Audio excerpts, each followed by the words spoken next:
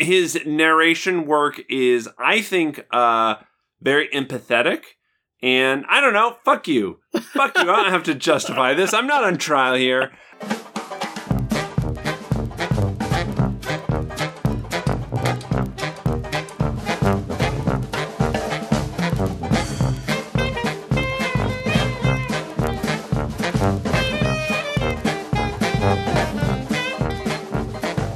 Welcome to another episode of the MacGuffin Podcast, the movie review podcast that dreams are made of. Keith Foster, it's a new day, it's a new era, it's a new whatever we want to call it. How are you doing? Yes, Cassidy Robinson. As of now, as of the time we are recording this, we are hours fresh into a new president. Yes. We're recording on the 20th, January 20th, 2021. Today was the inauguration day. The reason I brought this up at the top of the show, today is a movie review podcast. We are going to be getting to Disney's Soul, which was just premiered on Disney+, their big end-of-the-year Pixar joint. And then at the end of the podcast, we are going to talk about last year's Underwater, which is like a sci-fi B movie that came out earlier in the season. But the reason I brought all of this up is so we wouldn't talk about it. And I only have What? I have Let's one talk about it so that we don't talk about it. Right, exactly. Getting it out of the way. I specifically just want to request from Hollywood and any creatives out there, no Trump content, minimum 10 years. You know what? Minimum 10 years. I mean, yes. I don't want agree your with TV that. shows. I don't want your screenplays. I don't want your alternate histories. Any of it. I mean, here's the... We were getting it while it was happening. That's what's weird. I know. There was that Brendan Gleeson thing, though. What was it called? Oh, I don't know. Here's the thing. If it's about Trump, I The immediately Comey tune out. report or something. It was really silly, but There was there was like My Cartoon President. There was Anthony I can't think of the name. Scaramucci? No. And he's a comedian. Anthony Adamaniak. I'm butchering his name. Anyway, he did the President show. He was like Trump. right. Most people say he has like the best Trump. I would agree. I know who you're talking character. about. Him and Adomian would do stuff a lot together. Yeah. But no, I agree. Like I had no interest while it was happening. I have no interest now. Let it fucking go. It's, you know what? I'm gonna add a little cliff note to this. Same goes for fucking pandemic material. Right. I don't want your no interest. I don't want your love story about the pandemic. I don't want your No one wants it. No.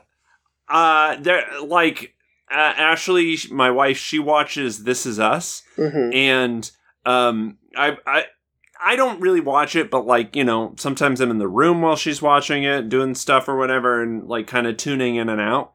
And there was like this weird jump between seasons, where you could tell like the last season, absolutely nothing pandemic related. And then the next season, they just were like shoehorning these weird pandemic things in. But so they're trying to keep it like up to date.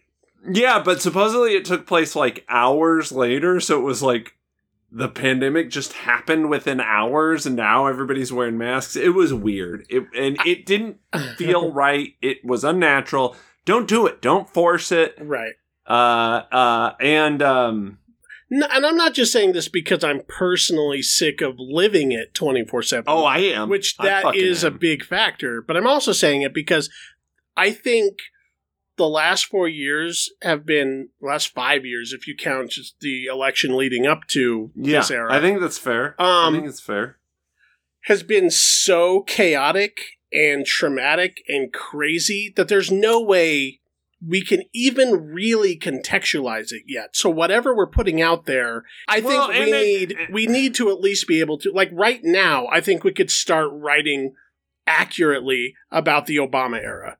Yeah. Whereas, yeah, you need distance from this kind of shit to really to make anything that's going to last or seem relevant. And of course, like the conditions of our politics and society and whatever is going to inform the fiction that is made during it. But that's for critics to write about years later, not to start trying to do in a writer's room. Don't try to capitalize it. No. Because, no interest. I did see one video about the pandemic. Plandemic, your favorite documentary? Fuck you. You're insane. No, fuck all that shit. I hate that you make me say that. No, there was like a spoof video. It was a spoof of, it was a parody of 1917. But it was called 2020, and it was really impressive. It was like a 20-minute long, like, YouTube video. Okay. And it was about them, like, going to the store to get toilet paper. Right. But they shot it and, like, beat for beat played out all of 1917. I give a little bit of leeway to things like YouTube, viral video, even comedy to a certain extent. Not comedy fiction films series, but, like, you know, the world of comedy, I think, can, like, play around with current events in a way that I just don't want to see your fucking Oscar bait about all of this shit, because I promise you I'll throw up on it. No, yes, I agree. Get it out of my face. Right. So there we go. That's our opinions on that. Happy inauguration. Let's go ahead and move on to the first segment, which has nothing to do with anything, really. Other than the need to fill time. You sprung this on me like an hour ago, and I was like, okay. I came up with it an hour ago. I'm not going to lie. We were talking on our Marco Polo chat between me and your friend. You had just watched or rewatched Gangs of New York. Mm-hmm. Martin Scorsese's Gangs of New York. Part of January. And it led into a short conversation about Leonardo DiCaprio and, you know, like where he was at that time in his career, blah, blah, blah. So I thought it might be interesting to bring back a segment we've done before, usually about a director. But we're going to do this specifically on an actor. We're going to talk about Leonardo DiCaprio's best, worst, overrated, and underrated performances. Now, I specified this in the tweet that I sent, or the text message I sent you, that you don't have to like the film as much as you like the performance and vice versa. So we're just judging these specifically on the performances, not necessarily the film. Yes. Because for lots of reasons, an actor can transcend the film he's in, or can underperform the film he's in. He or she. Yes. So I'll start here with, let's start with overrated. What is the most, in your opinion, overrated Leonardo DiCaprio performance? Okay, I think this is the easiest one of all these categories. I mean, I thought that they were all kind of hard, honestly, because, maybe we'll get into this a little bit, but he's an actor who's had to overcome a lot of hype and perception and things like that. And I think, honestly, as far as his talent goes, I don't think he's ever really been awful. As bad as he was once to believe to be, when he was just seen as like a pretty boy. Teeny bopper image that he had, like, you know, Romeo and Juliet and Titanic, he was just sort of like, oh, he's a heartthrob or whatever. But even in those movies where he's just sort of typecast, he's really, you know, he turns in a solid performance. Right. So for overrated, the one I went with was The Revenant. And it's not because he's bad in it, but it's because, you know, that's what he won his Oscar for, but it was definitely more of like a legacy award. Like, and it's not that he's bad in it, it's just that the role itself isn't that complex. The movie itself isn't, you know, it's not really a character piece. It's not really like an actorly movie. It's more like conceptual and more sort of, for lack of a better term, filmy. It's more technical than it is anything else. Exactly. I see The Revenant as being a technical piece. Yeah. It's more about the cinema. The cinematography is the star of the movie, not Leonardo DiCaprio. Exactly. And again, he's great in it. He did do some, insane, like remote shooting stuff for it, but he eats deer guts like straight up. But as far as like character performances goes, that's not going to be the first one that pops to mind. So the only reason I said it's overrated is because that's what he won his Oscar for. But of course, I think he has done better, sort of introspective work and more interesting character pieces. So I would agree. Yeah, that very well could have ended up on my list. I didn't put it there only because I thought you might, and I am kind of on the record as not caring much for The Revenant in general. So I might actually have such a bias against it that I wanted to try and think of something else. So here's a movie we talked about recently. My most overrated Leonardo DiCaprio performance is Inception. Great movie. Really cool. Again, very technical. We just talked about it. So if you really want to know my full opinion about Inception, go back to our Christopher Nolan episode where we review Tenet, and we talk about it to some length. Overall, great movie. I get it. I don't think that Leonardo DiCaprio makes or breaks it, though. There's nothing about his portrayal of the character, and there's not a ton there on the page, to be fair, but there's not a lot about his character, specifically in regards to what emotional arc they try to put in there with, like, him and Marianne Cotillard and his wife and blah, blah, blah. I don't think that he necessarily elevates the movie at all. He's serviceable. Yeah. But it could have really been anybody doing that. And I think specifically there's actors who can do more with less that would have maybe made that role more exciting. I don't know about that. I think he does exactly what you need for that type of movie. He does exactly what he's asked to do. That's exactly.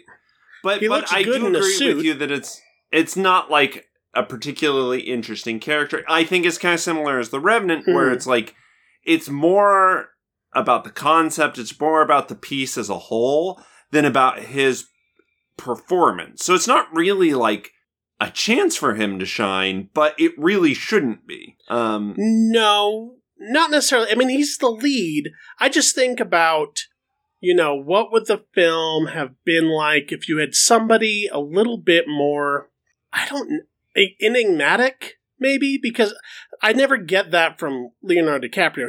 In the movie, he's supposed to be withholding, he's supposed to be kind of distant, but he just kind of comes off as sort of boring as a character. Not the movie, but as a character. Yeah. Whereas, if there was somebody who had more of kind of like maybe somebody like a Daniel Craig or somebody like that who can project more kind of mystery in who they are without having to, have it on the page.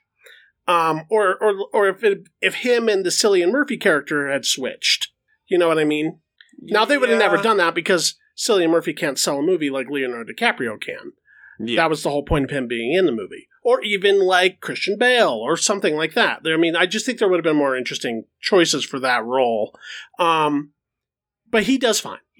But I put that as overrated because I think a lot of people really love that movie. Yeah, I mean, I think it's a great movie, but I don't think it's great because of Leo. Right, exactly. When I think of his great performances, that one doesn't come to mind. Okay, let's go ahead and get to underrated. What is your most underrated Leonardo DiCaprio performance? This is kind of an oddball. I'm going to throw you a curveball here.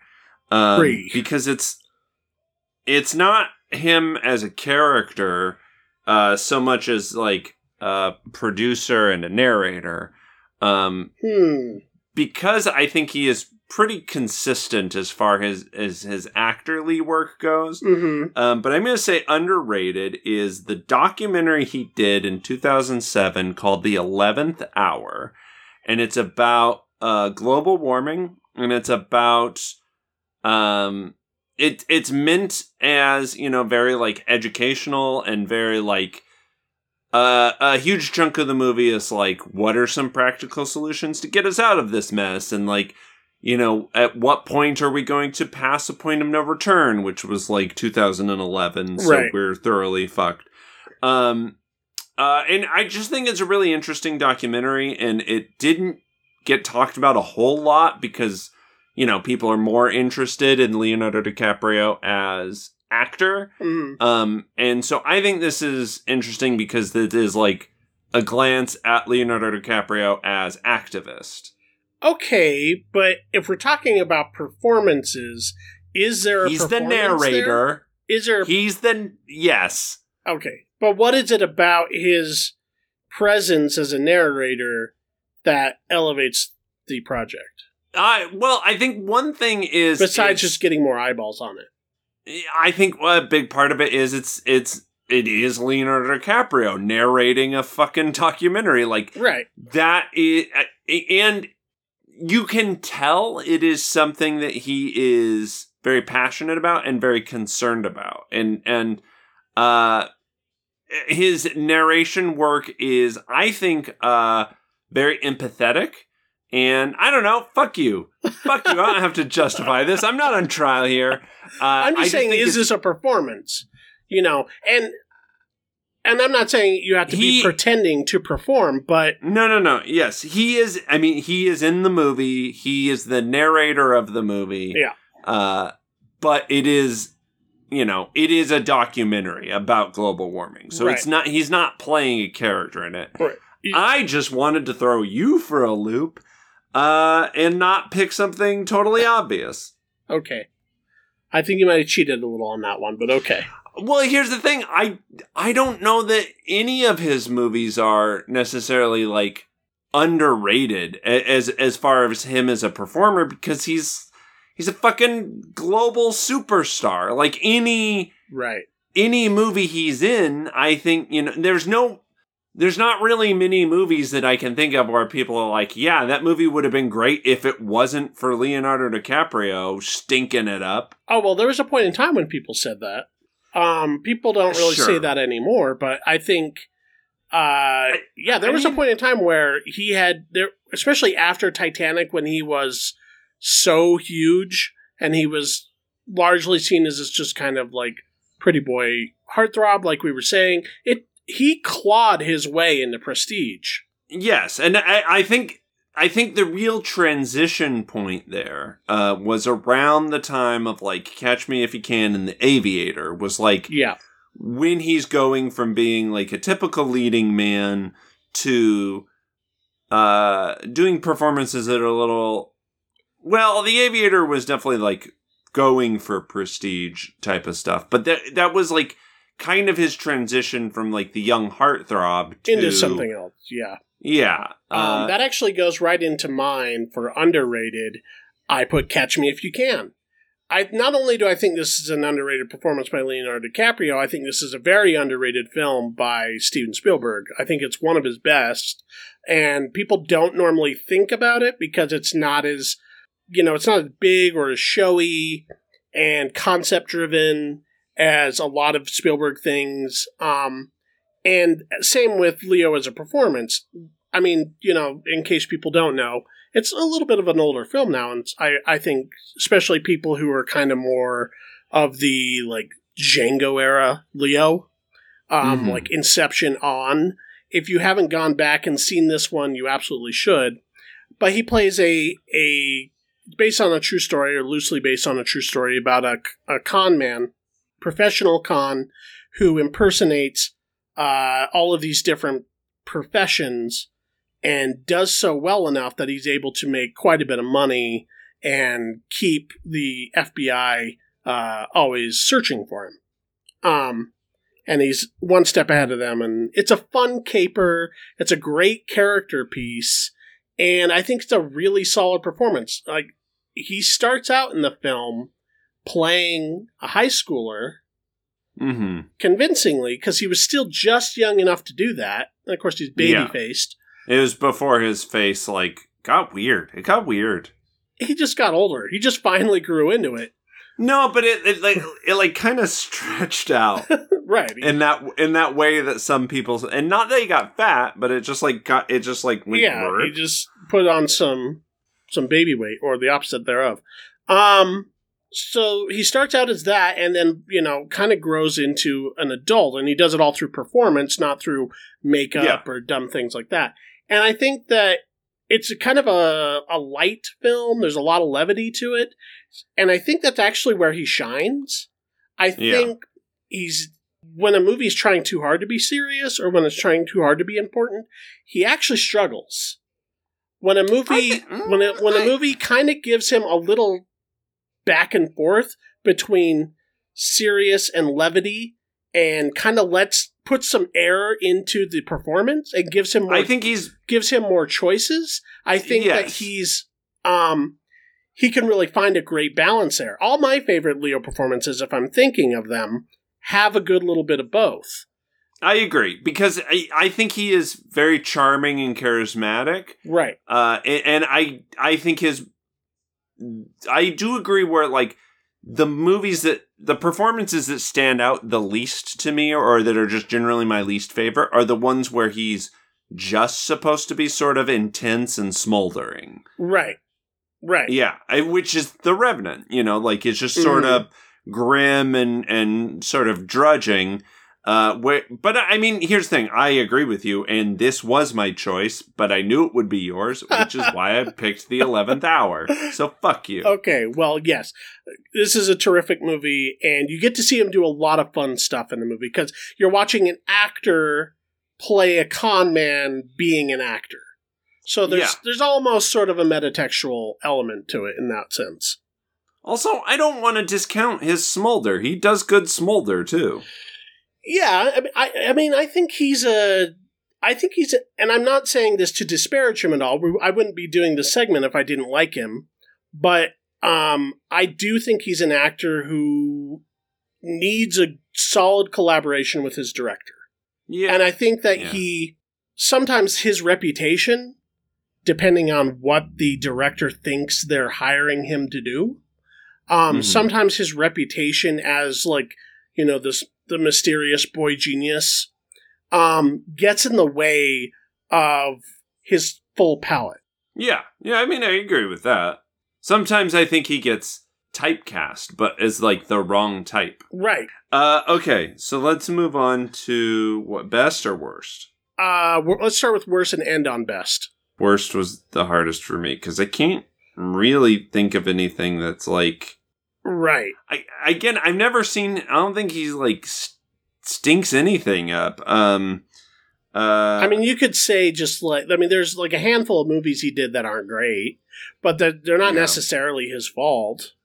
Yeah, I can't really... I have an answer for this, but it's a little unorthodox, I guess. Maybe let me hear yours for worst. Okay. I'm putting The Aviator. Okay. And I'm saying The Aviator because the movie is supposed to live and die on him. Mm-hmm. It is all about... It's a character piece. It is a character study. And I think his worst instincts are highlighted in that movie. And him and Scorsese have made great movies together. The Aviator, for my money, is not one of them. I think it's kind of hokey. I think that, and some of it is script issues. It's just kind of a biopic 101 sort of thing. But I don't think when he goes from young Howard Hughes, excited about the world, crazy inventor guy, to becoming the paranoid schizophrenic Howard Hughes who saves his pee in bottles. I don't think that transition comes off, like, natural. There's a ton of, like, bad actorly tics that he develops to show that stuff. I just think the whole movie is really try hard and kind of... I don't think it's anywhere near Scorsese's best work. I don't think it's anywhere near Leo's best work, and I think they both think they're doing great work, and that makes the fail even harder for me. Fair enough. I haven't seen The Aviator, so I can't really. With all that said, it's very watchable. But, but yeah. Well, I mean, that's the thing that more out of fascination than for the success of the movie itself.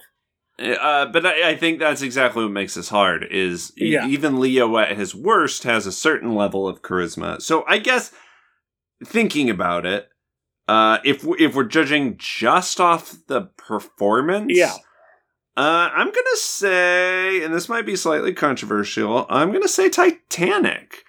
Ooh, okay. Just because that gives us absolutely no, like, it's just solely based off of, like, the romance and that sort of thing. And he's good at that, he's fine. But it's just such a sort of, like, teen heartthrobby role that we don't really get to see anything that makes Leo special in that movie. So, yeah, I guess just that is, it's not that he's bad, it's just kind of basic, I guess. It is basic. I'll give you basic. I don't think that wouldn't have been one of mine, because I think that's a movie where I think the movie was as big as it was in part because of him. And he was not like a huge star at that time. Like, he was coming up, and his name was definitely getting put on the lists. But it wasn't really until Titanic that shot him over the moon. And I actually think that movie, as, doughy and cheesy and as saccharine as it is, I think he's kind of leans into it. And again, I think it gives him enough levity, and it... Yeah, but here's the thing. I'm basing this off of introspection, not... a review in 1997 when the movie came out. It's not the most difficult character he's ever put together. Like, he does a slight Southern accent. Other than that, like, it's just Leonardo DiCaprio being hella charming. But that's the thing, is I think that and we talked about, not too long ago, we talked about The Notebook. And I would say the exact same thing about Ryan Gosling in that film. There's nothing about that performance that's, extremely challenging or like but that experimental. But that's my point. Like, that's not even my top 5 favorite Gosses. No, for sure. But I think that there's if it's not in my top 5 favorite Gosses, then it's got to be in the bottom Gosses. Okay, and that's the case for DiCaprio. Like, again, I'm not saying he's bad in it. It's just compared to what he does later in his career, it's just like, okay, sure. Like, it's nothing more complex than a Zac Efron could have done at the height of his powers. Sure. And he's kind of trying to turn a little bit. But you know what I mean? Like, it's just sort of heartthrobby and doughy and whatever. There's something to be said, though. And I'm not saying you're wrong or, this is a game, so it doesn't really matter. But fuck you. There's something to be said, though, about movie star quality that's separate. That's true. That's separate from performance. And it's separate from craft. I think you can be, and this is what I would say about Titanic in that, or about Leo in Titanic. It's not a performance. It's not like a fully realized character in the way that we see him do in other places, to good and bad extents. But it is such a movie star moment. He just radiates in that movie. So does Kate Winslet. But if we're comparing it to the other movies that Leo even did around the same time, like The Man in the Iron Mask and Romeo and Juliet, like, I would. And maybe it's just because I would probably prefer to rewatch those movies. I think that might be that's probably it. Okay. Romeo and Juliet is great, though. Yeah. Romeo plus Juliet. Yeah. The only reason I didn't list that one as anything is because I think it's pretty much universally loved. And the performance is so buried in Shakespearean dialogue, it's almost kind of hard to tell, like, what is or isn't working for him. Yeah. And I mean, that is a whole other beast of its own, but right. I mean, I think similarly, it kind of, I mean, man, that career setup, like, Romeo plus Juliet is like the setup, and then Titanic. Fucking Titanic is the slam dunk. Yeah, it's a 1-2 shot of movie star like formula, right? And a lot of people have tried to do the exact same thing. All right, so I did my worst, you did your worst. So this is the best. What do you have? Or I guess I could start since okay. You just did yours. Think we actually might have the same answer for this. I don't know. My favorite Leonardo DiCaprio performance, or what I have here is the best, is The Wolf of Wall Street. Okay. I think this does everything I love for him to do. I think it captures the movie star thing, his natural charisma. That's a thing that sometimes people get just missed. They don't see, like, you don't need to dress it up all that much. Just let him be him. But I think it gives him a lot of character. It gives him a ton of, like, choices to make. There's a ton of levity in the movie. It's super funny, but there's also, he can, turn on a dime and have these, like, really hard to watch scene, like domestic abuse scenes and stuff like that. And he's believable in both. And I give this one a little bit of extra credit, or it takes it up another notch, because it also taps into something else, which I don't think, well, maybe Tarantino a little bit in Django, but the spoiled rich to the point of being creepy element. I think by this point in Leo's career, he'd kind of been so isolated and bubbled from the real world, and he doesn't do a lot of interviews, and something about him kind of just seems not enigmatic in an interesting way necessarily, but just kind of like disconnected. Disconnected, out of touch. And you hear these stories about like him and fucking Tobey Maguire and their like sleazy Hollywood parties and stuff. And there's a part of you that people who aren't in Hollywood who might like react negatively to that. And it's almost like Scorsese was saying, tap into that. Make them hate you so much that they're jealous of you, but they also love you. And that's like that's something that was a tool in his toolbox I wasn't sure he had. That's true. Yeah. I agree with you completely. I think when it comes down to best Leo performances, I think there's 3 movies you're really talking about. I think Django's one of them. Mm-hmm. I think he makes that movie in a lot of ways. I think Wolf of Wall Street is also, for all the reasons you're saying, that's the one he should have won his Oscar for. I agree. I think his best, though, is probably his most recent. I think he's fucking great in Once Upon a Time in Hollywood. I almost put that too. Yeah. I think he is going on a real hot streak right now. He's kind of always been on one, but right.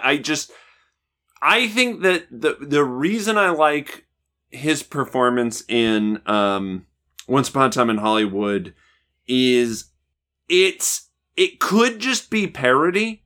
Like, it's almost to the point of parody, but because it's Leo, because I feel like he has this kind of attachment to it, he keeps it from going there, and it keeps it from, he makes it a fully realized character, when I think on the page, it probably doesn't read necessarily that way. I think on the page, it probably just sort of reads as, aging actor sort of falling out of the system. But I think Leo maybe feels that a little bit, and connects with it and turns in a lot of nuance, that is really fun. And I just think there's a lot of levels to that performance. And there is. I think him and Brad Pitt, I think it's career best for both of them. And when I saw it the first time, and I need to watch it again, I wasn't so hot on it as a movie. But as performances, I was blown away. I was like, well, holy shit. Like, both Brad Pitt and Leonardo DiCaprio are just having a hell of a lot of fun, but also like churning out amazing performances in the process. Mm-hmm. And I would almost say, like, he does all the things that I said I love him for in Wolf of Wall Street. Being casual and charismatic, and also kind of tapping into that like sleazy movie star thing. And then he also kind of is pathetic. Yeah. You sort of feel sorry for him, but also want to like shake him and tell him like, get over yourself. No, absolutely. It's sort of a debasing performance that he sort of embraces. It's exactly. He's not afraid to look uncool. Yeah. Or that's what I mean when I say it's almost parody. Yeah. Like it goes right up to that edge, but I think because he plays it from such a grounded point, from such a connectivity, it keeps it from feeling like it's just maudlin. It keeps it from feeling like it's just base. It's almost like he built an effigy of the perception of his movie star and set it on fire in front of everybody. Totally. And I think, so for me, I think it weirdly feels like one of his most personal movies. For sure. And he's having a hell of a lot of fun doing it. And it gives him a ton to do. Because unlike Django even, and unlike a lot of the movies he's usually being cast in, it just breathes. That movie just lets him have 1,000 choices in every scene. Exactly. And there's subtext that I think he provides as an actor that, again, I don't know if it was on the page or not. So I think that is sort of the culmination of everything Leonardo DiCaprio. And so for my money, I think it's his best to date. I agree. Good choices all around. Except for that documentary. I don't know. That was kind of lame. Fuck you. I've never seen it. I was going for something different. Could have said Growing Pains. I would have allowed. That's why I said it was underrated. Okay, you want other underrated movie? I'm going to say The Man in the Iron Mask.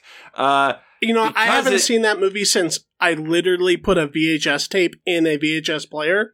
So I cannot tell you if that movie holds up at all. I just remember it came out. He does play twins. Not long after Titanic. It was during his pretty boy phase. It was around the same time as Titanic and Romeo plus Juliet, and I think it obviously wasn't as huge of a success as either of those movies, but I remember very much enjoying it. Yeah.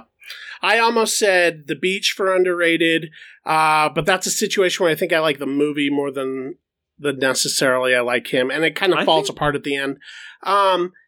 That movie also, which I haven't seen, but it also is one of those, like, it's sort of the kindling of his career. Well, that was literally the first movie he did after Titanic.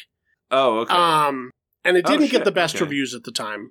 I thought it came out way before. And I almost put What's Eating Gilbert Grape under overrated for obvious reasons that I don't want to explicate on a podcast. That's fair. But let's go ahead and we'll get into the reviews. Let's start talking about Soul, Disney's Soul. Is it Disney or Pixar? I mean, they're Disney Pixar. Yeah, but, sometimes they're Disney, sometimes they're Pixar. I think this one is... It's Pixar. Do you know what I mean? Like, yeah, there's like the Moanas and the Frozens, and then there's also like Soul and Inside Out and the Soul. Whatever, yeah. But no, actually, this is the second Pixar that came out this year because Onward, it seems like it was 12 years ago, came out in the beginning of the year. Holy fucking shit. Yeah.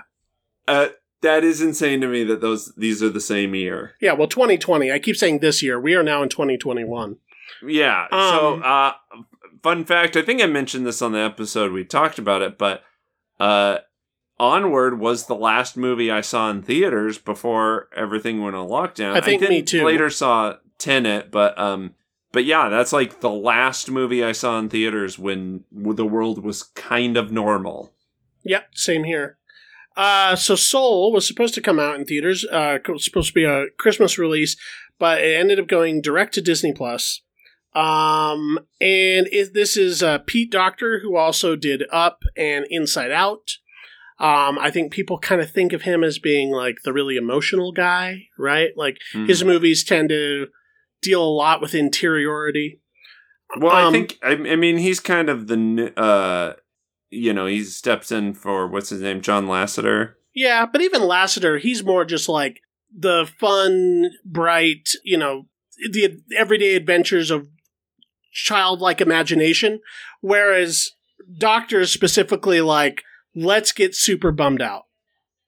Okay, I guess. Or can be. I guess that's one way to look at this movie. So let's set it up. So, Soul is about a musician, Joe, played by Jamie Foxx. Mm-hmm. He is a teacher at an elementary school. He's a part-time teacher, just getting an offer to become full-time, but he's hesitant to take it because it means giving up on his passion of being a career musician.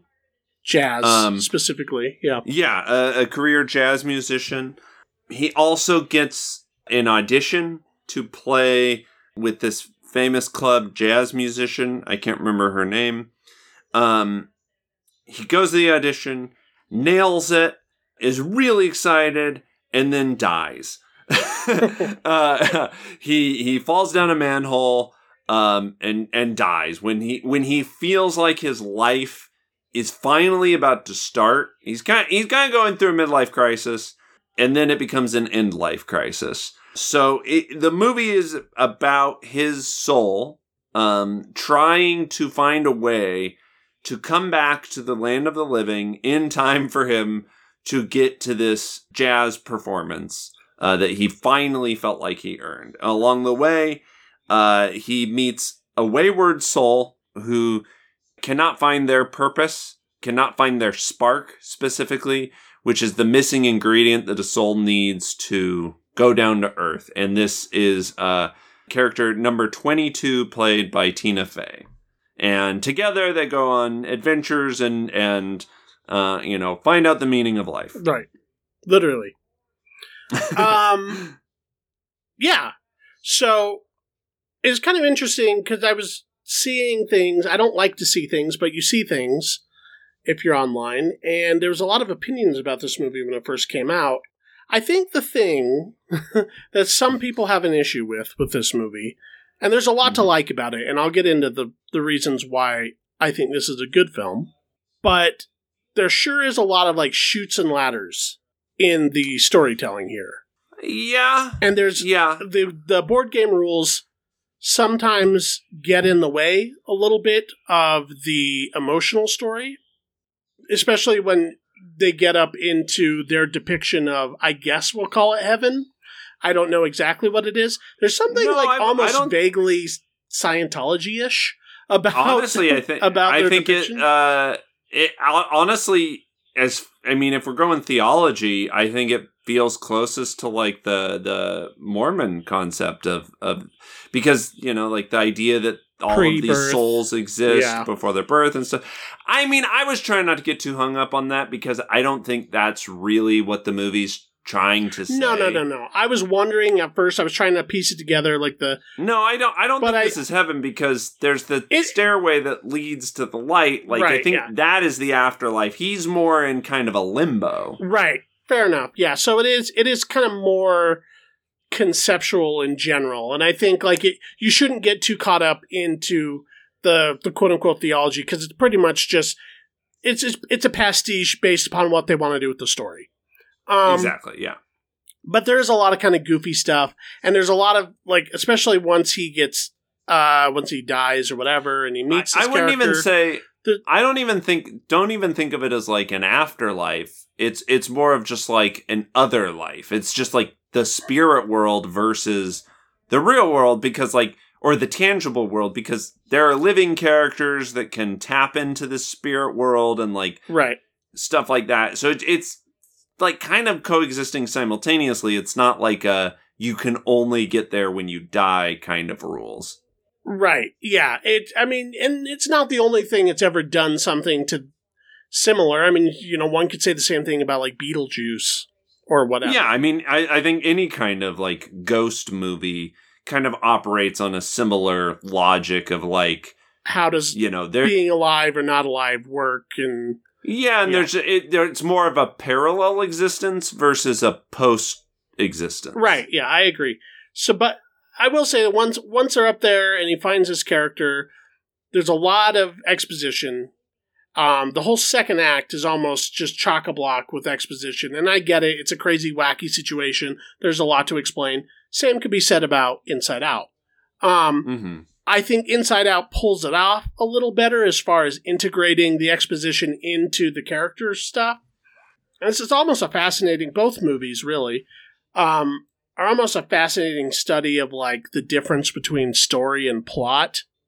In the case of Soul, it's a little clunkier. Specifically, there's a moment in the film when, and it ended up not being that big of a deal, but there's a moment in the film where something happens to these characters that I got really mad. I got like, really? I almost got as mad as I was at Brave when people started turning into bears. Okay. I almost got... I think we might have to put on, like, the spoiler warning, because I gotta know what it is. Well, I think you know. There's an aspect of the film, and it doesn't take up the entire runtime, but it's a good chunk of the film that all of a sudden turns into a body swap comedy. And... Okay. I just said, why, oh God, why did you decide to do this? This is like that fucking spy movie that came out with Will Smith, the cartoon where when in the trailer it's like, oh, this is going to be really cool. And then all of a sudden he's a pigeon. And I'm like, what? No. But I'll to the movie's credit, to Pete Docter and everybody else involved's credit, they do make this conceit work a lot more than it should. I still think it's vaguely regrettable. Overall, I like the movie, but I want to hear your thoughts a bit more, just on everything. This one got to me. This one hit me hard, and maybe it's just because I'm at that age where I'm starting to think about my post-life existence. Yeah, hashtag scene. I do agree with you that I think there's some... This is a little bit bumpier than something like Inside Out, which is, I think, a little bit cleaner. And both movies have a ton of shoots and ladders, but that one I didn't feel it as much. Yeah, this one is like, I was not so into it at the beginning. And like when they're kind of going through the whole soul training academy, I'm like, oh, is that what this movie is? And then... okay, he's going to help her find her spark, and that's going to be the point. And initially, the conceit, I was like, so I saw the trailers, and I was like, oh, okay, this sounds cool. And then I was like, oh, it just felt like a lot was coming at me all at once. Mm-hmm. But it was honestly somewhere around the body swap time, because I think I think initially I kind of agree with you, but I think it allowed the character some introspection in a way that was nice. Like, he literally could see outside himself. I understand all of the story reasons why they did it, and it justifies it to an extent. I just thought, really? Like, of all the ways we could get to this point, this is how you decide to do it? I don't know. The actual, like... mechanic of it, I was like, whatever. It didn't even blip on my radar. But there's a sight gag element to it. It's not just doing it for mechanical reasons. It's also supposed to be in and of itself a funny situation, and that's where I don't buy it. I just think it's an annoying situation that just so happens to be told well enough that it doesn't annoy me as much as it certainly could have. I guess. I think you're being a little grumpy about it. It didn't even blip on my radar. It was just like, oh, okay, this is where we are now.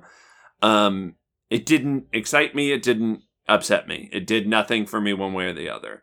But as the movie goes on, and as we sort of get to what the actual emotional core of it, I would say the second half of the movie just starts kind of hitting me harder and harder and harder. And I was like, yeah, oh, damn. They punched the Pixar engine all the way up into the emotional overdrive, as Pixar likes to do.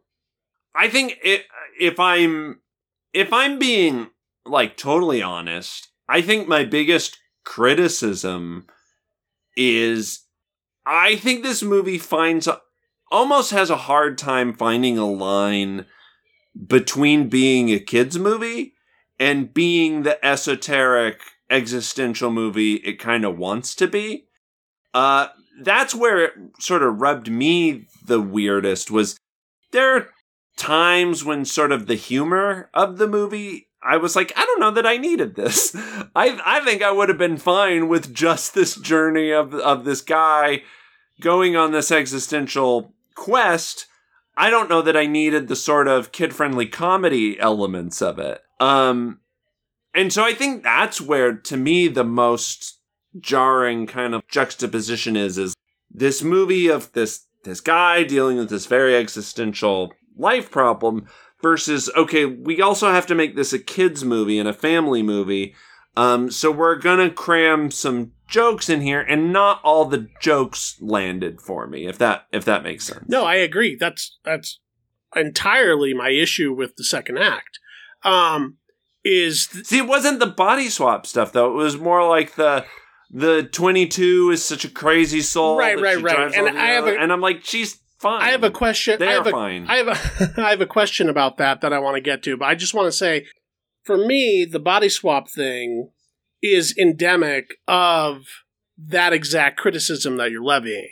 Is that the movie the gears grind a little bit between the ideas and the themes and the kid movie Pixar tropes, because in all Pixar movies, there's a little bit of a formula. You can notice we got to get back to Andy's house formula. You know, there's always that kind of ticking clock aspect of it that drives the tension of the story. And that's fine. But the question that I had to ask, that I don't have an answer for, but I would be interested to hear what you have to say. Okay. Does this movie need Tina Fey's character at all? I know what they're getting at. Getting at. The ultimate answer is yes. I think the character is necessary because I do think that the character of Joe, who is a very interesting protagonist, I think he does need this moment of like seeing him outside himself, and I think he literally does need to see someone living his best life. And sort of like detaching from his obsession. So I do think that the character is necessary. Do I think that Tina Fey was the best choice? And the depiction, kind of the direction they went with that? Yeah. I don't know. I think she's very Dory. Yeah, it also just feels like I feel the like dynamic is very similar to Marlon and Dory. I love Tina Fey as a writer and as an actress, but I don't think she necessarily brings anything to this. There's like a one-off joke about, like a white liberal woman being like the most annoying voice she could think of. And I was like, oh, okay, like that's the sole reason this is Tina Fey. And I was like, I guess I kind of would have liked, I don't know. I don't know that she necessarily brought anything for me, but I do think the character is necessary. I do think, it's the same as Carl and the kid from Inside Out. Like, yeah, he needed that. It's a foil view thing. Yeah. Like there's a lot of Pixar tropes, and they all pop up in this movie. And I even think that they do the satisfying Pixar conclusions with the character. Like, I think there's some good emotional storytelling with that character. There is something a little off about 22. There is something a little bit like, I don't know that this was the best choice for that character. Specifically based on depiction and casting, or as written? I think more based off of casting, honestly. I felt like Tina Fey was a little miscast. It just felt a little off. Like, I think either go with some because I guess we haven't talked about this really, but the conceit behind her character is she's a soul. Like, when you're a baby soul or whatever, a pre-human, you're given these attributes or whatever, and then they decide to send you off to a body, and she's been stuck up there for millennias because she... Well, we don't know that... We don't know their gender. The 22, they can pick whatever voice they want. In this case, they chose the voice of Tina Fey because they felt that it was the most annoying. But, I mean, this soul hasn't even been born yet, so, we can't really gender it. Anyway. So, they decide that they're not going to... they don't want to be alive. They have no interest in being alive. They have no interest in living on Earth, which, totally don't blame you there. Totally solid reasoning. So they do everything in their power to avoid being alive. And they've been taught by all the greatest geniuses, both alive and dead, to be able to find their purpose. And they never do because they drive them away. It's kind of like a problem child sort of comedic thing. So that's my... And they both have their arcs in the film. He's supposed to find... he's driven to do this one thing. He's, totally narrow, has a narrow point of view based upon what he feels is his purpose. And they are purposeless. They don't feel like they belong anywhere or have any particular inclination towards anything. And that's what they learn from each other. That's the story. The story works. The plot is kind of clunky and all over the place and sometimes dumb.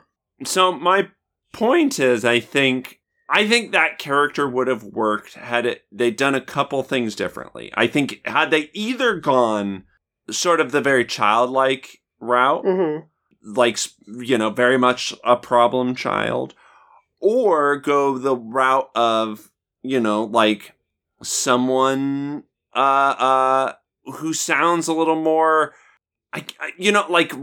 who sounds a little more down, a little more just lower. You know what I mean? I don't want this. I don't have the energy for this. For back of a better word, depressed. Or draining. I think Rachel Dratch, for example, would have been able to do much more with the material, just based off of her type. Her archetypes of characters that are sort of more in her milieu. Whereas Tina Fey just is whatever. You know what I mean? She's not bad. We're basically getting Diet Ellen DeGeneres. It's fine. I don't think that it's a bad performance. It serves the film, but but I agree with you that there's not much about the character in its depiction that, really pops off the screen other than the dialogue, which is pretty good. Yeah, exactly. And Jamie Foxx is great. I think he's good. I think he's fine. I think, honestly, while I was watching this movie and I was trying to sort of place the sort of supporting cast, but couldn't for a lot of them, I was like, I like this more. I like this more that I can't immediately recognize all of these actors. Yeah. So I think Jamie Foxx is good. He's emotive in all the right ways. But I don't think that it was necessarily something that any, other capable voice actor couldn't do. I do think Tina Fey she's not bad in the movie. I think she's just a little miscast. But overall, I really liked this movie. I mean, we're getting really in the weeds on this. Yeah, we're picking it apart for a movie that I basically liked. Yeah, I mean, I do think the first half of it was a little difficult. It was a little hard for me to find my footing in this movie. But then once I did, I think the emotional storytelling, I mean, it hits all the right notes that I wanted it to. Well, that's what they're good at. And that's what Pete Docter is good at. And I think if you look at all three of his major works, with Up, with Inside Out, and with this, all three sort of run into similar problems where the plotting is overly complicated for what the story ultimately needs to do, and to greater or worse extent as far as those details go. Some people get annoyed with the talking dogs from Up and think that the movie falls apart towards the second half. I don't think so, but... Well, but I mean, here, the problem with Up is, I mean, the rest of the movie can't live up to the first 15, 10 minutes or whatever. It's a A+ short film with like a B+ movie attached to it. Exactly. Yeah. And, if we're talking movies as a whole, I think of the three, Inside Out works the most. Right. It's the most complete. It is complicated and technical in its own way, but it's, for whatever reason, that didn't bother me as much, and it felt more like creative and playful than this movie, which felt like a writer's room trying to solve 150 writers' problems. And within that, they're still able to accomplish the emotional storytelling to the point that I genuinely felt a lot towards the end of the picture. So they earn it, but it's a bit of a workout getting there. Yeah, I think my takeaway from this is I don't know that it's totally a kid's movie, but I think that, if you it is enough. There's nothing about it that I think is so sophisticated that it's going to just be it's going to fly over their heads. I mean, no, it's a little esoteric, but I don't know if it's as appealing as, again, either of those other two movies, Up or Inside Out. But I think, ultimately by the end of the movie, it's, they pull the Disney Pixar magic and you feel all the things you're supposed to feel. And it is, There's one thing I wanted to mention in this film, and I'm glad I fucking remembered it. This might be my favorite score by Trent Reznor and Atticus Ross to date. Holy shit. When I saw the credits and I was like, what the fuck? Trent Reznor and Atticus Ross did that? Like, I had no idea, and that's why I agree with you. It was like, holy shit, like, the music in this movie is so good. Right, and it's kind of weird because you have these two strands, right? Because there's all this, like, jazz stuff going on, and all the source music that's played throughout the film whenever they're doing the jazz, whenever they're jazzing. And then you have the score, which is this, like, really synthy, arpeggiated, minimal, arpeggiated kind of dream poppy kind of score that sounds super modern and nothing like, the brassy jazz that's happening. And very subdued and just... and those two things should not go together like they do, but they do. That's the other thing so ultimately my takeaway from this movie was there's some points of friction where, not everything works together cohesively. But when this movie pops, it pops. Like, the way they sort of depict, like, being in the zone and, like... Yeah, I liked all that stuff. That kind of stuff. Yeah. Yeah, all of that, I was like, this is what I want from a Disney Pixar. Like, this is really creative, and it also, like, captures the essence of this feeling. And, so ultimately, I think this is... well within the Disney Pixar canon. I would, say this is probably mid-tier, but I don't think it's weaker. No, and here's my thing. It's like, even though it doesn't succeed in all of its goals on a plot level, I would much rather see them take weird, wild risks like this and fail than just keep pumping out Monsters, Inc. or Toy Story or Cars sequels. I like them being creative and trying new stuff, and this movie's kind of a shaggy dog because of it, but ultimately I did come away liking it and appreciating it a lot. And I'll also say, going back to that score, I think part of the reason the movie works as well as it does is because of the score. I think you're right. I think you're absolutely right. I think it does a lot of emotional lifting. Yeah, honestly. A lot. And as well as just everyone, they know what they're doing over there. But, so I'm giving the movie a B+. And the only reason I'm beating up on it as hard as I am is because, we're talking about an A student. That's fair. Honestly, B+ was the exact same grade I had for it. Yeah.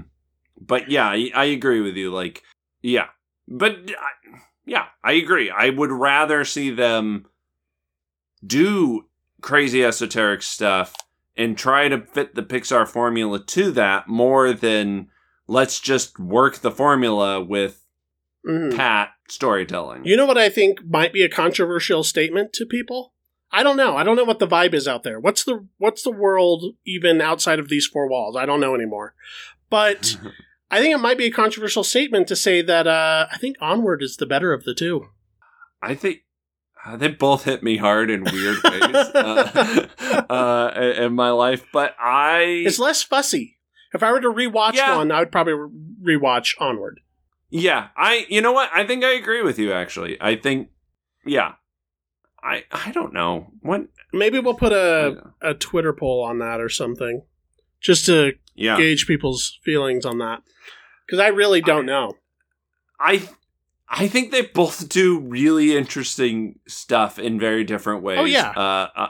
I think there's a lot of stuff I like about Soul in that it is just about life. Like, it is just kind of... It's starting from a cleaner canvas. Like, there's not as many, like, immediate... There's not many cultural reference points. Whereas, Onward is all about, like, fantasy. Let's go ahead and move on. Because we could keep talking about Soul forever, I think. That could be a whole podcast episode. So, but let's go ahead and talk about the streaming homework, which you assigned me. This also came out earlier last year. Underwater. And this stars... It had a much bigger cast than I realized. But it stars Kristen Stewart, Vincent Cassel, T.J. Miller. Those are the major stars in the film. But basically, this takes place in the near-ish future. There's a big oil drilling station down at the bottom of the ocean, deeper than we've ever gone before. Highly pressurized stations that people are working on. And at the beginning of the film, there's a big accident that causes the main station that everyone's working in to start collapsing in on itself. And they have to leave and get to some nearby pods or stations where they can return back to the surface of the ocean before the station they're in blows up or implodes or whatever. And it's kind of a long trek. It's the bottom of the ocean. It's almost no visibility. And there may or may not be monsters. So this is kind of like the wet for space genre, right? This is basically an outer space, like Alien knockoff, but as done under the ocean. And we've seen movies do that before, Europa Report. Yeah. I mean, they're kind of, they can, be interchangeable. When I saw the trailer for this, I immediately just sort of wrote it off as an Alien knockoff. And when I watched the movie, I was pleasantly surprised that it wasn't that. Yeah, there's a little bit more to it than that. It's definitely... It's a creature feature. It's a creature feature, and it's taking a little bit from that formula of, the team kind of getting picked off one by one. And, certainly it has similar aesthetics. Yeah, I mean, it's of that DNA for sure. Yeah. What I liked about this movie was sort of the immediacy of it. I liked that it was more of a disaster movie at first, and that we didn't really realize that the creatures were sort of the source of the disaster. But the pace of it is very different than an Alien, where Alien takes place over weeks or however long, days. I don't know how long. Like 3 or 4 days or something like that. Yeah, about a week. Yeah. This is like very immediate. This is hours. This is like we got to get there now or we're all going to die. There's a ticking clock from the beginning of the movie. Yeah. Yeah, and the pacing doesn't. I mean, this is and the runtime of the movie. It's a pretty lean, mean movie.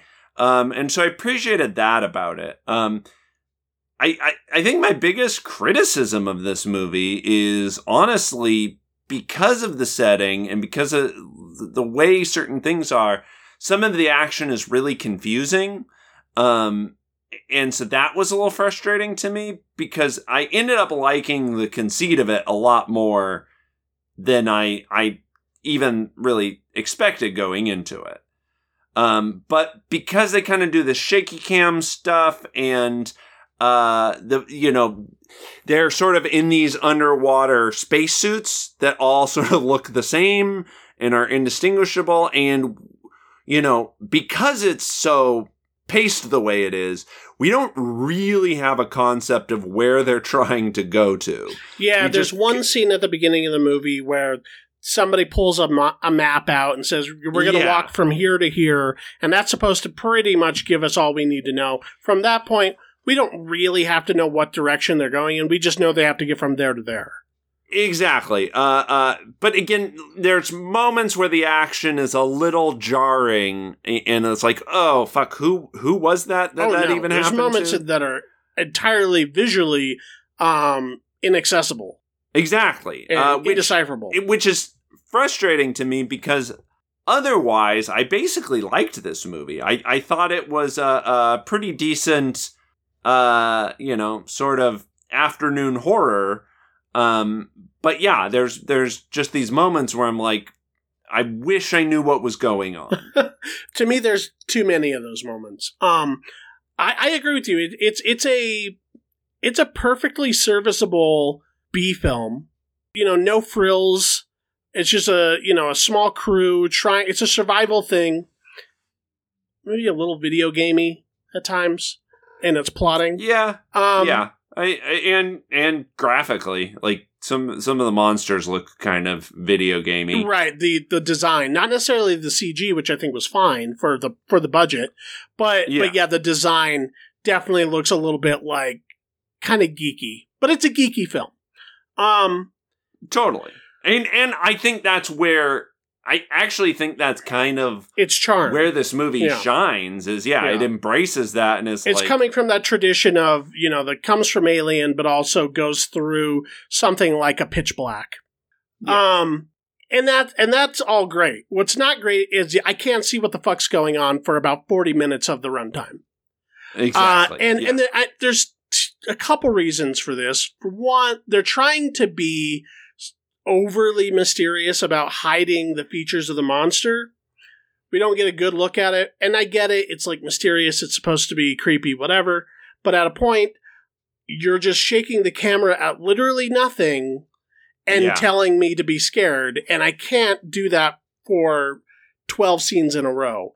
And then on top of that, the way that the director decides to convey claustrophobia is he's constantly pointing the camera back at the characters, and there's a ton of close-ups, and they're always it's either crowded in the frame.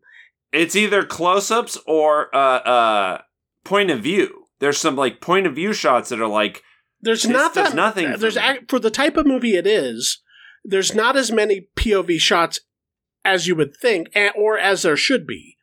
And a lot of times when I'm thinking, I really wish you were showing me something, instead it's just the frame crowded with 3 characters in spacesuits screaming. And it's like, turn the camera around.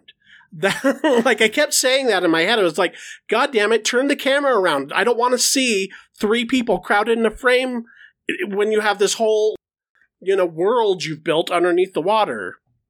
Which is pretty interesting and pretty cool. No, I agree with you entirely. Conceptually, I was into this movie. Mm-hmm. I think it's paced and edited well. I think it's written fine. It's serviceable. But the way it's shot is really frustrating at times. Yeah. And I get that they're trying to hide the budget in certain regards, and they're trying to hide the seams, and that's one of the ways they get around it. And on top of it, there's some style stuff. Like I said, he's trying to convey claustrophobia, but at a point, it just becomes an ugly movie, and it's just not, and it's visually incomprehensible, and it's that way for too long of chunks to be enjoyable. So overall, I I don't mind the cheap thrills or the campy B-movie aspect of it. Like, that's fine. I just got a brand new DVD copy of Tremors today. It's one of my favorite movies. Well, I mean, I think yeah, you can't really compare those, though. I mean, Tremors is a horror comedy, right? With stylistically different beast. What I'm saying is, I don't care that it's geek fare or that it's just a creature feature. That's not the problem with the movie. It doesn't need to take itself any more seriously than it does. But it's not directed that well. This reminds me a lot of like the cheap sci-fi I used to rent all the time from the video stores. Back when I was doing more weekly regular reviews of both new and old movies, and I would see a ton of this kind of stuff, like In Time or Daybreakers, or you know what I mean, like all this kind of cheap sci-fi knockoff stuff. And there's something kind of charming about those movies, and I have a soft place in my heart for them. But they're all kind of bad for a reason. I think this one is a little frustrating because I think the bones of this house are good. It just needed a remodel. I think, again, I was expecting it to be a lot kind of dumber. I mean, it's pretty dumb, but you know what I mean? I was expecting it to just be an Alien knockoff in water. Yeah. But instead, I think, they do some really interesting stuff with making it more of a disaster piece for most of it. Yeah. I think, and the ending is pretty cool. When they blew their entire budget on the ending.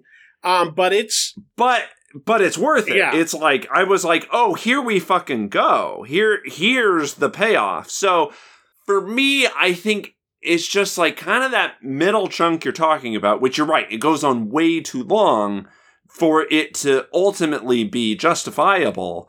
But I think I'm going to put this movie on the verge of almost good. It was almost there. If it had just been shot a little bit better, I think I could have been a pleasant surprise. And it kind of was, in that it wasn't straight up bad. But yeah, I just wanted it to be a little more give me a little bit more. Give me something here.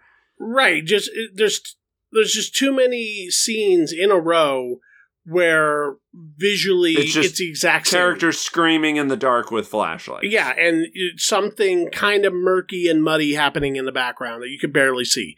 And you can only pull off that level of mystery for so long before it just comes off as lazy. Yeah, no, I don't think that... I see the merit in something like this. It's the exact kind of B-movie I usually enjoy. Yeah. But I also see where other films kind of did this better. Oh, totally. A movie like not Near Dark. Well, that movie too. But a movie like Pitch Black. I think it pulls this kind of thing off a lot better. Oh, yeah. A movie like The Descent pulls this kind of thing off a whole lot better. I mean, I did get some Descent vibes at a point in time too, and I was there was a point when I literally thought, I kind of just wish I was watching The Exactly. Descent. Or a movie until the very end when I was oh, okay, they had something different they wanted to do. I wish that maybe they had spent a little more time there, but I agree. I think it was we don't have the budget to do this for too long. Right, exactly. Or a movie like Cloverfield, and I'm not just saying that because of the T.J. Miller thing. No, it has Cloverfield DNA. Yeah. I think the monster design kind of looks similar, and I think the disaster survival aspect of it. Yeah, totally. We got to group together and kind of we don't know where we're going and what we're doing. Yeah, so I mean that's the thing is I just always it constantly at its best it brings me back to movies that do this better. But as it stands, it's fine. It's okay. I agree. I think I would have been perfectly satisfied had I caught this on on a Sunday matinee kind of thing, or you catch it on TNT or whatever if people still watch TNT. I think you could do you could do worse, but it's not great. Right. Okay, and for the next episode, the streaming homework that I'm going to assign is Bong Joon-ho's thriller Mother. Mother! There you go. Tell your children not to walk my way. Not to be confused with the Darren Aronofsky film of the same name. I think there's a... Mother? Yeah, right. The musical. And I think there's another... I think there's several films called Mother, but... There's Mama. You're right. Or Ma.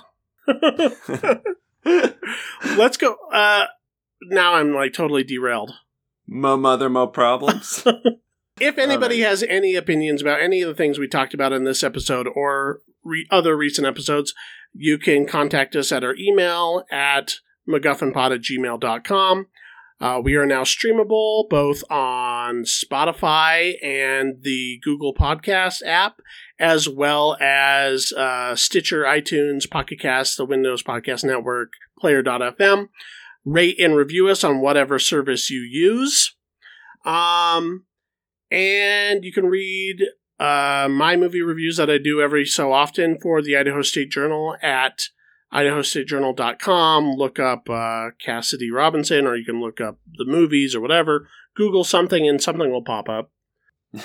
You can follow us on social media at Twitter and Instagram at MacGuffinPod.